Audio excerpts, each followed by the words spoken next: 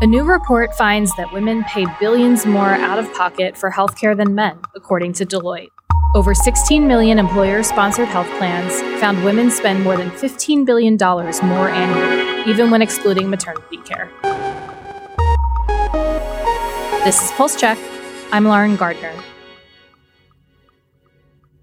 The FDA is weighing the first stem cell therapy to treat ALS, but agency documents indicate regulators are leaning against clearing it for the market. FDA scientists have said they have major concerns about the candidate, called Neurone, ahead of a meeting of the agency's expert advisors. The drug aims to treat ALS by using patients' own stem cells. FDA scientists said they're concerned with results from the drug's late-stage clinical trial, apparent missing data from the company's application, and lingering questions about manufacturing.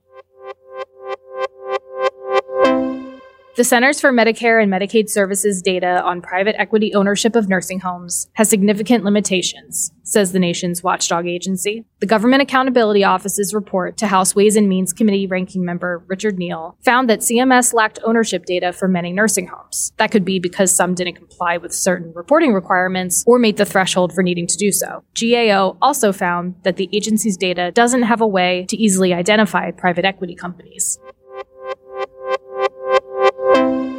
And one of the country's most influential doctors' groups is shifting to more liberal stances, straining its once strong GOP ties. Politico healthcare reporter Daniel Payne is here to explain the scope of practice. Hey, Lauren, thanks for having me.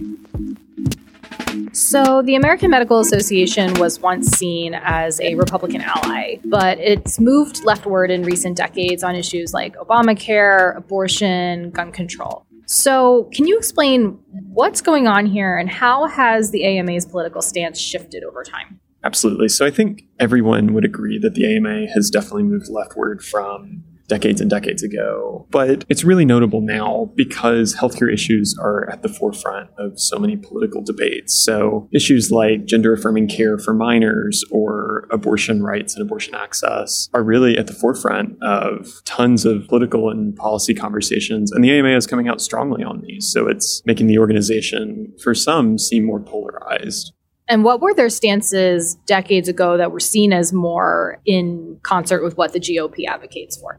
They were just known to give more for Republican candidates. So if you look back on the records of who they were giving to as part of their political action committee, and also just being more defensive about how much the government was getting involved in healthcare. They still, in a way, are trying to keep government out of the doctor-patient relationship, they would say. And they would say this is a continuation of that, trying to advocate for abortion rights. But before, there was a sense that programs like some of Medicare and Medicaid maybe was government overreach and should have backed off. So why does the AMA's position matter for policy issues? It matters because they're seen as the voice of physicians in Washington, and the stances that they take are held with a lot of weight and have been for a long time. So now that they are being seen, especially by some Republicans, as more politicized and more polarized, that reputation is at stake now. So how has the AMA responded to recent Republican policies, like what you had mentioned, abortion bans, limits on gender-affirming care, and the end of affirmative action?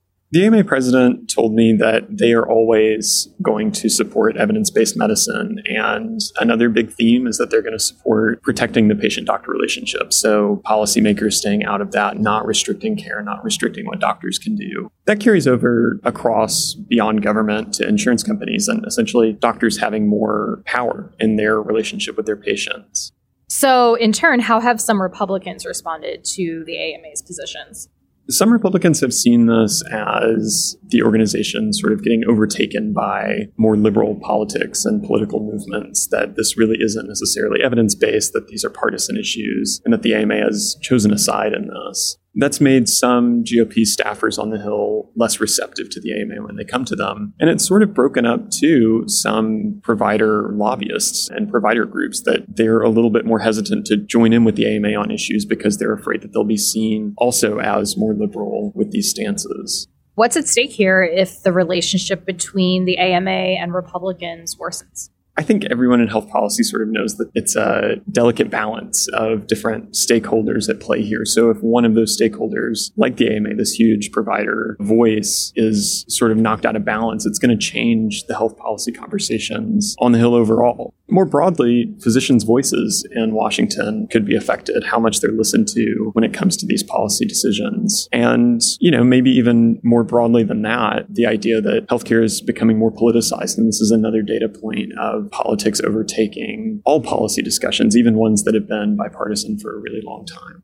Great story. Thanks so much, Daniel. Thanks, Lauren. And before you go, join Politico on Thursday, September 28th at 8:30 a.m. Eastern Time for our Cancer Moonshot event on cancer treatment and innovation. Join us for an in-depth conversation with leaders in the field, including private industry, nonprofits, the National Cancer Institute, and the Advanced Research Projects Agency for Health. To register, visit politico.com/events and click the upcoming events tab. And that's our show. Our music is by the mysterious Breakmaster Cylinder. Afra Abdullah is our producer. Annie Reese and Alex Keeney are our senior producers. Our healthcare team editors are Eli Reyes, Dan Goldberg, Barbara Van Tyne, Beth Belton, and Sean Zeller. I'm Lauren Gardner. Subscribe and follow Pulse Check for a new episode every day. And subscribe to our newsletters where you can read this reporting. Pulse, Future Pulse, and Prescription Pulse. Thanks for listening.